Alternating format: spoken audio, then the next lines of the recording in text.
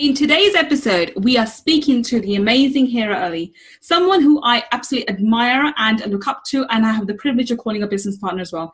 A woman who's actually set up a business in 3 different continents, in 3 different countries, and has seen phenomenal success. So let's find out how she developed her mindset and how she was able to go from a novice to an expert, and not in just one country, but in 3 different countries. Let's find out. Money Mindset with Gul Khan podcast will help you to break free from your limiting beliefs, reverse your money shame, and to blast through your money blocks so that you can live a life of unlimited abundance.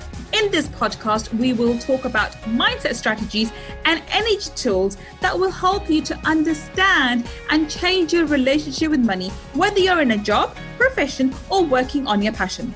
Change your relationship with money to change your life. I'm your host, Gul Khan. Let's get started. Welcome. It's Gul Khan here, your host. And today I'm super excited to be speaking to the one and only Hira Ali. Now, Hira Ali has a really soft spot in my heart because not only is she an amazing human being, a phenomenal coach, a leader, a leadership speaker. I mean, I'm going to let her give her own introduction. But from my point of view, she's an amazing human being, an amazing friend, and a fabulous business partner. We are business partners. We have a company together that we run, which is an amazing company. We'll talk about some other time. But for today, it's all about Hira, and I do love her. So I'm giving her love her so much. But she is phenomenal, and a woman who's actually set up a business not in 1 but 3 different continents, and successfully, may I add. So someone I truly admire. Welcome. Thank you so much for being here, Hira.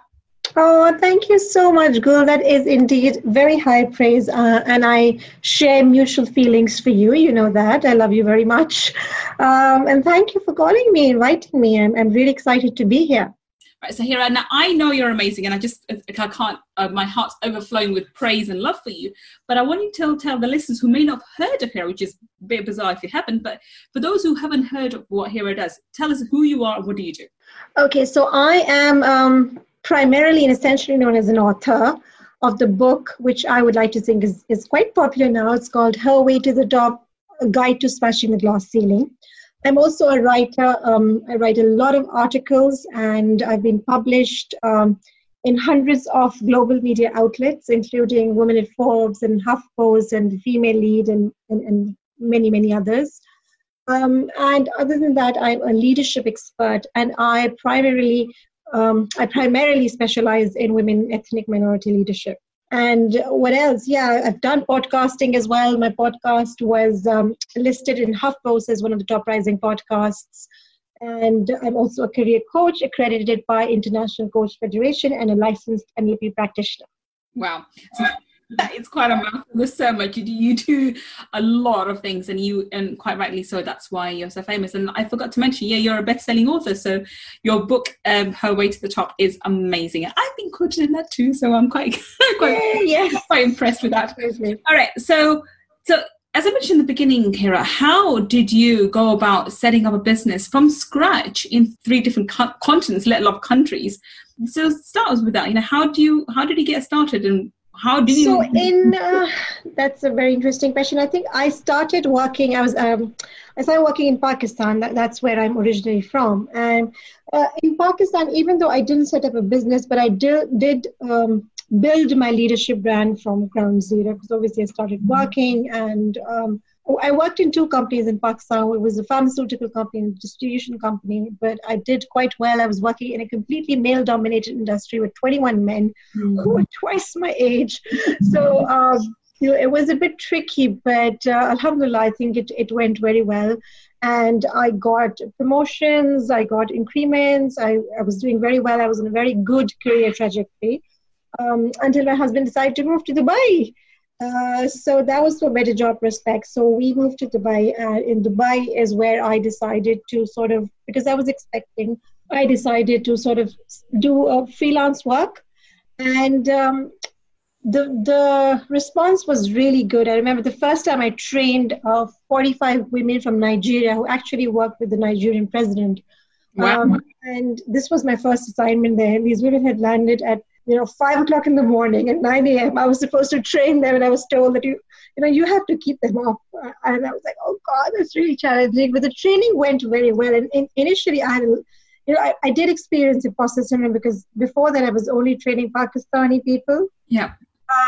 And that was like my first international exposure. And the training was amazing. The feedback was brilliant. In fact, I was told by the trainer that the next day they were asking for me because I wasn't training the next day. And they said, call her back. She was really good. So that's, I think, really encouraged me. And I started doing more and more freelance training until I launched my own company called EV Management Consulting. And under that umbrella, I trained hundreds of people. And of course, in Dubai, when I moved to Dubai, I did have a few contacts from Pakistan. But of course, it was a relatively new market for me still, comparatively. It took time. It took a couple of years. But eventually, I had very nice clients with recurring income, and you know how Dubai is. It was tax-free. It was a very good, luxurious life, I would say. And I wasn't working too hard. I mean, I was working hard. Obviously, you can't really get results without working hard. But I wasn't working too hard. It was a very comfortable life, and nobody knew me. I wasn't very popular then. But nevertheless, I think it was quite nice. And then my husband decided to move to London. So yes, husband is a person who sort of moved, and I moved with him. I don't think so I would have dared to move on my own, but because of him, I moved. And I think every time the move has also been really good he moves for his job prospects, but every time the move has also been very good for me. Yeah. And in London, I think it was truly challenging because I didn't know anybody here at all. At all. I had no support structure, no friends, no network. And that's when I decided to start writing and do podcasting, because I thought that's a very good way to sort of spread my message and talk to people and communicate with people and build my leadership brand. And of course, it was all pro bono because, it's free, right? You can write whatever you want. Of course, the content has to be good and useful. And I think the writing took off very well because I was published in Huffington Post, in Women at Forbes. I think my limelight, the overnight success, as you would call it, was one of the days when Ariana Huffington shared my blog. So I think that was wonderful. And then I wrote a book, and then I was also being invited for, leadership sessions and talks and leadership development programs. And then I launched Career Excel, as you know, which is an online women leadership program with my partner in the US. Who I've never met in person. We've only met online. And then I launched The Grey Area, which captures the experience of ethnic minorities with Shinoran Kutaria. She's in London. We've met. She's a very good friend, of course. And then I launched International Women Empowerment Events, and we had a launching conference in Maldives last year, and I launched this with you. So it was really a wonderful experience so far. And this has been my journey. So what has been the biggest obstacle for you on this path? I mean, you've made it sound so easy, but I know I know it quite well. So I know your ups and downs and how challenging things have been at certain times, especially moving to UK. And I know with the Pakistani background, there is that hang up that, somehow there's a culture of sort of programming that happens to most people, including people who were born here, but especially people coming from Pakistan. Somehow you are in a Western world and therefore somehow inferior. How did you overcome that? And this is a very big a factor which contributes towards the imposter syndrome. Why should someone, a white person or a white man or females or people around, listen to someone, a brown girl from Pakistan? This is a major thing for you. So how did you overcome that? Yes. So that's very interesting. I think when I first moved to UK, I did have a lot of imposter syndrome. And I was like, why would anybody listen to me? And who am I? Who am I to contribute to anything over here? And so those thoughts were there. I remember I met a coach earlier on, and he told me this thing. He said, you know what, whatever you do, the leadership trainings and career coaching and whatever you're offering to people, irrespective of their background, ethnicity, whatever you're offering is really relevant to everybody across the board. It doesn't really matter where they're from, because you're coaching, you do leadership and emotional intelligence and all these things around soft skills, and that's for that. And you are qualified. You do have degrees, and you're accredited. So then what's stopping you back? And I was like, well, that's true. And then I think I also sort of used my uniqueness to my advantage, because I thought, Yes, I am a brown Asian Muslim girl, but that is also what makes me unique because I bring a lot of international experience to the market. So I had experience working in Asia and Middle East, and then because thanks to this, Zoom and online technology, I was reaching out to women across the globe, including US and Africa and Canada and Australia. So I had access to all these women literally across the globe. So that's how I position myself as somebody who was an international speaker who brought international perspective.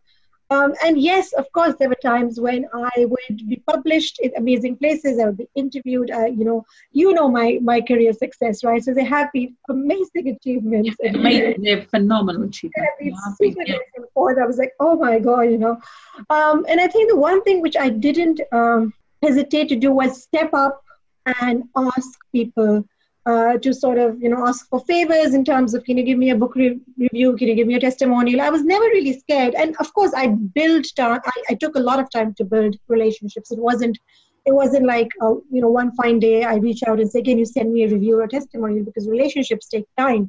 And networking takes time. Reciprocity is the key. So I think that is really important. So whoever was there for me, the mentors, the industry leaders, I was always there for them. I would support their work. I was always there to appreciate and acknowledge them. So when my time came, they knew that, she's not somebody who's always asking, because I was also giving from my perspective. I tried to sort of give that respect and acknowledgement. Pay it forward, isn't it? It's a concept of pay it forward. Absolutely. So I think networking was important, not being afraid, not being scared. And I mean, what's the maximum worst thing that could happen, right? People would say no, right? And that's absolutely all right. If they would say no, I would stop. And trust me, a lot of my book testimonials from these amazing people, global influencers came after Gary Blair. So let's not forget Gary Blair. And that was after the book got published. So I reached out to them. They didn't have time. So I said, okay, even if you don't have time, I'm going to still send the book to you, because obviously if I say that you're a role model, I mean it. So it's not that if you refused the testimonial to me, so I will no longer send you the book. So I did send them the book, and on the weekend I suddenly get a review. So and from Ziauddin Yusuf, Zayn Malala's dad, he's been very supportive of my work. So all these people gave me reviews after the book was published, which was fantastic. I didn't expect it, but I think we just need to ask ourselves this question: what is the worst that can happen, right? And I think every time there was negativity, or any time I felt that, I'm not up to the task, I use this technique called the brain flip, in which I literally count to 3 and I flip my negative thought with something very positive. And I trained my mind so much, Gul, in the past few years. And of course, you have also played a very important role with all your amazing talks and sessions. And we've personally benefited a lot from you as friends and, as team members with all the amazing things you tell us. I mean, it's so powerful. This, the techniques and strategies you teach, they're amazing. So they were also really effective. And I think having a group around you who's supportive, who's feeding in these positive thoughts in your mind, that's also very important. So I'm very grateful that I have these amazing friends, this amazing circle of friends who are there to support me, and family members, which of course includes you as well. And we're always there to listen to me when I have to vent out, because I've called you, God knows, so many times, like, God, I don't know. So, to vent out, just, when you're having a hard time. So, yeah, and I think whatever hard time you go through is going to be okay, honestly. I mean, it doesn't feel like it's going to be okay, but there'll be a time then, things will be okay. I think that's the basic conviction. Also the fact that a lot of times things which are bad for you and things which don't work in your favor later turn out to be a blessing. So in 2018, I had a very difficult year. I stopped working for 6 months. And, I was under a lot of emotional stress, and my book launch got postponed, and there was a death in the family, and, my mom wasn't keeping well. So lots of things happening at the same time. And I literally stopped working for 6 months, and my book launch was postponed. My CriticSell launch was postponed. But then in February, it turned out to be a huge blessing, because before that I had no reviews. My book was actually going to be published without any testimonials. But because I waited that long until February, I managed to get in some very good testimonials. So I think in hindsight, everything that happens for a reason, even if it seems like a problem, obstacle right now. And I have this full faith, with respect. Even I never really get disappointed with career stuff, to be honest. I think a Allah has blessed me more than I had asked for ever, honestly. And I'm super grateful for that. And yeah, I think just sort of count your blessings, be positive, reframe your mindset. Don't be afraid. Don't be afraid to own your identity. That's really important. I have never been afraid to share that I am an Asian Muslim brown girl with cultural values, which I don't want to violate. So this is where, these are my boundaries. If I eat halal food or if I don't drink alcohol, I've made that known since the first day. Because I feel creating awareness is very important. To be authentic is really important. So if you're not able to be the authentic you, then you'll never be able to succeed. So it's important to sort of bring that to the table. And my friends and business partners and colleagues have all respected that since day one, which I'm very grateful for. So I guess these are all the strategies I sort of used to kind of sustain those really, really hard days. What else do you think has been your biggest obstacle to attaining the success you have? And now you have had phenomenal success, going to the House of Lords and the kind of praise and testimonies that came forward for your book. But for someone like, when I look upon you, there's somewhere inside of you, this little young Pakistani girl who's come onto the international platform with a bang. And at times I see those, I see that little young girl thinking, oh my God, what the hell am I doing here? Why do they think I'm so amazing? Am I really that amazing? Do you think I'm amazing? No, being a close friend, I know those things come up. From externally, nobody would think that for a second. Like Hera would never say or even dream of saying something like that. But because I'm with you, I hear those things. How would you respond back? And I think it's important to own those vulnerable moments. Yes, because absolutely. That's what makes you, and it makes you so connectable and relatable to people, because not everyone is as confident or as articulate or has tasted the kind of success that you have. Oh, thank you. How would you help someone like that who thinks, well, Hera, it's all good for you, but you're very clever, or you're super amazing, or you've had good luck. That's another one. You've been lucky. What would you say to someone like that who has that kind of mindset, thinking you're just lucky, or I just can't do it, or you're more talented than me? What advice would you give them? So first of all, I think, yes, luck could be important, but luck favors those who are prepared. Absolutely. So I think I would say, and I think I would confidently own this, yes, I have been lucky. I wouldn't deny, by the grace of God, I have. In terms of career particularly, I've been very lucky. But I would say that I have put in a lot of hard work, blood, sweat, and tears. And people usually feel that when you're an entrepreneur, people usually post only the good things. I mean, I haven't published about my failures, or the time when I didn't win the award, or the time when I wasn't published, or people refused to publish me, or the time things didn't go well. So, I mean, there's so many such moments in your life which you only post the good things in your life, right? So people just see the good things in your life. And I also recently started doing this. I do post this. I am not afraid to admit, I'm not embarrassed to admit that I've been here in London for 4 years. I started properly earning last year. Last year was the first time I actually had income in my bank account. The first 2 years, I was just working extremely hard to build my brand. And I was doing a lot of pro bono stuff, and you need to be super self-motivated, Gul, as you would know, because you're not doing you. That if you are not getting any income or any returns from that, yes, you just keep on working hard for hours and hours on weekends. I mean, literally, it's funny that I'm recently watching Merlin with Ibrahim, right, my son. And I love Merlin. I've watched the whole series. Exactly. So I was watching it, and last year, this time, Ibrahim watched it with his dad, and I was there working away, slaving away, I would say. And I had no recollection because, there were so many movies they would watch, but I would just be, constantly on my laptop working. So it has been like lots of hard work. I would say that, success doesn't come overnight. So for anybody who is looking to achieve success overnight, it doesn't come like that. And to be honest, if I look at my success right now, it's also not just, people usually see it's London, right? 4 years, but it's actually been 14 years in the making. Yes. Because I had to start from scratch in Dubai too. So, I spent that time starting from zero. And I brought my business up to a level, and then boom, I was brought to the ground. I had to start level and I start again. And then I was brought up to that level, and then boom, COVID happened. So, now you again need to revisit your business plans and your ideas. So I think what is important is that when you have those weak, vulnerable moments, you need to acknowledge that. Do not dismiss it, because we all humans, we will get these moments where we will feel what am I doing here? What if people find out that I'm not that smart? Or what will happen? Am I a fraud? Am I fake? So these questions always, and the good thing is, imposter syndrome usually impacts people who have had success in the past. So it's like, the more success you get, the more imposter syndrome affects you. And the bad news is that you never really get rid of imposter syndrome. It's always there. I remember I had been featured as a role model alongside amazing influencers like Ariana Huffington and Reshma Shahjani and these amazing global influencers. And I was right there in the book with these people, right? With Hollywood celebrities. I mean, I remember Deborah had posted this on Facebook, and I had seen her movie like 11 years ago sitting on my couch, and I never knew that I would be quoted in a book with this Hollywood celebrity. It was a huge feeling. I didn't sleep the whole night. And then my husband was like, did you bribe your way into it? I said, no, there was no money involved. There's nothing involved. So he's like, you obviously have done something to earn this.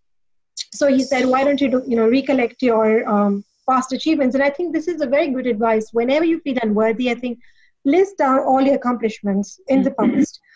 Because chances are that you have impacted somebody, at least if not hundreds of people, then at least one person. And even if you have impacted that one person positively, that's enough motivation to go ahead. I mean, when I started writing my blogs, I had promised myself that even if one person reads my blogs, I'll be more than happy.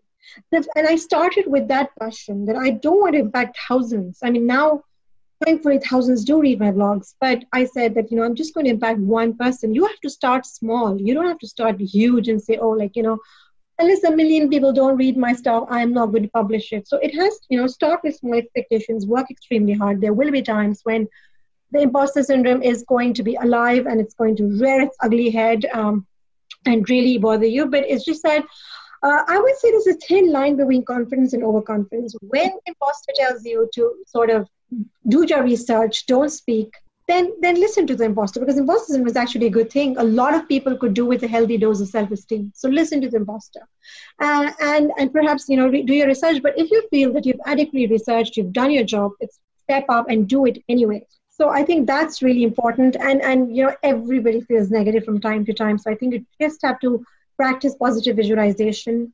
Imagine, I always imagine myself going to stage and people laughing for me. Always. That's like every time I speak, I feel people are going to be so excited with me on stage. They're going to love my energy. And in the end. And they do.